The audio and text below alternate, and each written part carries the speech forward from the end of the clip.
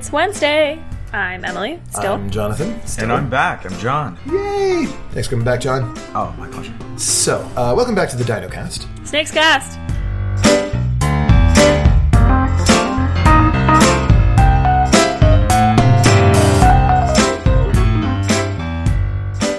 DinoCast. How many you're times do I have to say okay, snakes and dinosaurs have a lot in common. We've established this. But, so it's not just the ultralight stuff that you see dinosaur-themed games about. We also see some slightly heavier stuff for older kids, and even, in one particular case, something that's sort of about dinosaurs for kind of grown-up-y type folks, but also accessible for kids. We talked about Raptor ages ago, but we're going to get a little bit farther into that.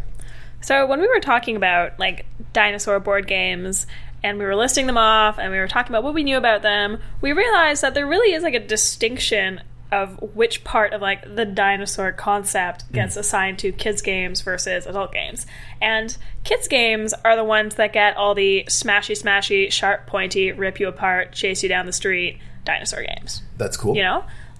All the adult ones tend to be more about, evolution and, extinction and blah, blah, blah, blah, blah. But the kids' games are the ones where you do get to, we were talking about what we wanted out of a dinosaur game, and we wanted to say we wanted to run around and, murder things, and, inexplicably, it's the kids' games that get to do that. I can't imagine why not.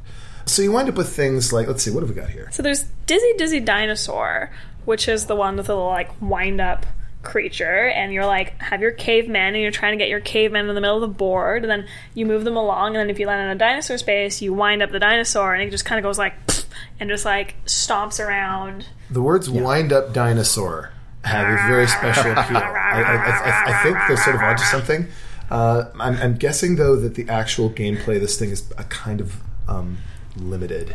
Probably, yeah, but that's a dexterity game for kids, right? It seems like a lot of the dinosaur games for kids also are sort of a dexterity thing. Mm-hmm. Like Expedition Dinosaur, Dizzy Dinosaur, or the Dino Egg Hunt, or whatever we were calling it. Dinosaur Meal? Dino Meal, that's the one. They had that at college, but not at the other cafe, right? Yeah, so this game does this fun thing where it makes noise. It's a battery-operated thing in there? Yeah, it's a battery-operated thing. And it'll make, sounds, and sometimes it's, dinosaur sounds, and then sometimes it's, prey sounds. So this one time, I was at work, and I was walking around, and I kept hearing this noise. And it sounded like a cat, trapped underneath someone's porch. A cat in, mild distress. A cat that's oh, God, I do not want to be here. And it went on, every time I walked by, every, 15, 20 minutes. And I was about to lose it. I had no idea what was going on. And then our coworker Dan shows up, and I'm Dan, there's, something making noise at the game wall. And he, walks by, we stand there, and he hears it, and he immediately beelines for this game and opens it up and turns it off. Thanks, Dan. So if you like games that make really annoying sounds, I haven't actually played Dino Meal. That experience kind of, put me off for a little bit. So what was this game actually like to play? I mean, aside from the fact that it's got these sound effects coming out there, what are you doing when you're playing this? Well, it's kind of like the Crocodile Tooth game, anything like those, right, where Crocodile it's Dentist. Crocodile Dentist. That's the one where you are basically trying to be as careful as possible until the timer runs out. It's one of those games that's made for kids, but it can be satisfying to adults who just want to have a beer and enjoy a crazy kids game. And dinosaurs are cool once again. So supposing you're going to ramp it up a little bit, you're looking for something that's for somebody who's more than 6 and not looking for a 6-year-old type nostalgia sort of thing who's also a grown-up. Obviously, we love Raptor. Raptor's great. It's wonderful. We did a whole series about that. You've got the asymmetrical thing. One side is the mother raptor with her kids. The other side is the scientist with the tranquilizer rifles. Got the great Jurassic Park references. Totally. It's great. There's running and screaming and ripping and tearing and setting things on fire. It's terrific. It's also the first sort of medium weight, accessible dinosaur themed board game that I can think of. It just came out. What was that? 2015? Yeah, just last year. Yeah. So it's there's not a lot of this going on out there. You see occasional references to dinosaurs in other games, like Smash Up, which is the ultimate geek out sort of game where you've got robots and ninjas and pirates and fairies and aliens and whatever. And even then, it's one deck of, 40, 50 decks for the entire game, and they aren't even dinosaurs in the most traditional sense. They have to be dinosaurs with, like, robot parts to them. Or they're ninja dinosaurs. Yeah, ninja dinosaurs. But I mean, like, the art of the dinosaurs themselves isn't even just traditional dinosaurs. They feel like they have to amp it up and make it even cooler for adults.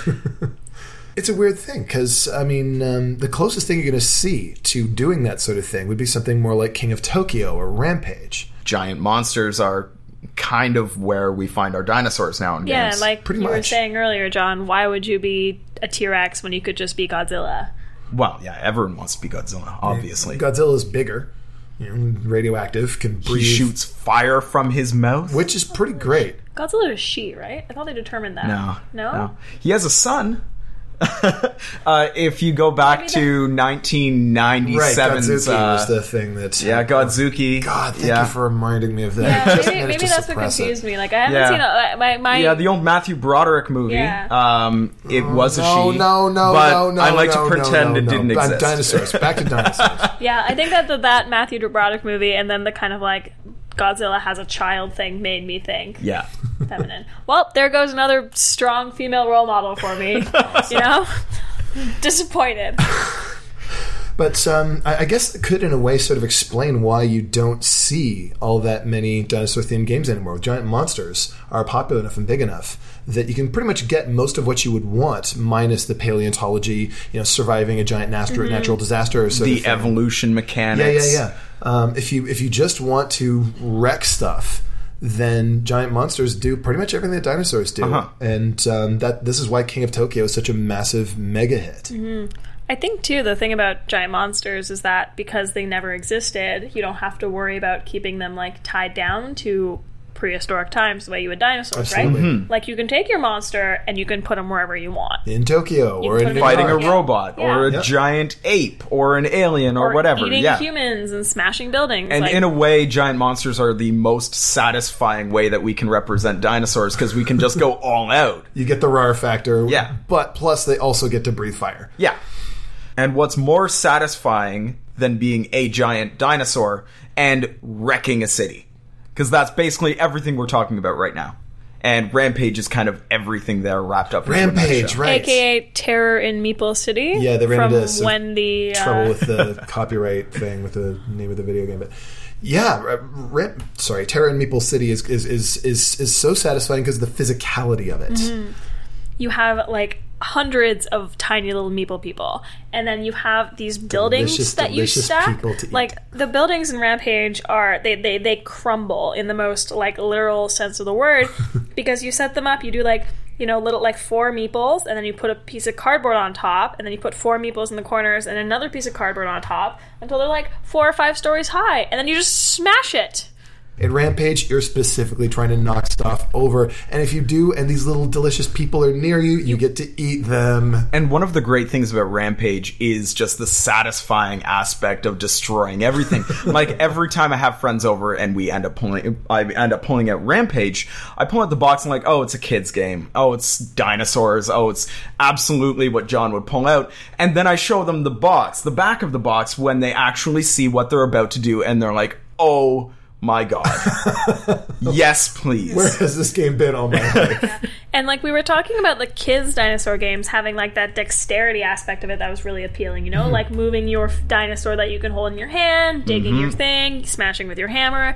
And Rampage does that. Rampage is a very tactile game. You know, it's got like big dinosaur pieces. It's got like that thing where you blow and try to knock stuff over. Actual breath weapon. You get to actually take one breath and blow as hard as you can to knock over as many of these buildings as possible. Ah, so satisfying. So good. Believe it or not, there are actually some sort of grown-up-ish games out there that involve dinosaurs. And on Friday, we're going to talk about those on the DinoCast. I'm not even going to say it. Good. I'm not going to say it. Good. We've won. DinoCast! We have won.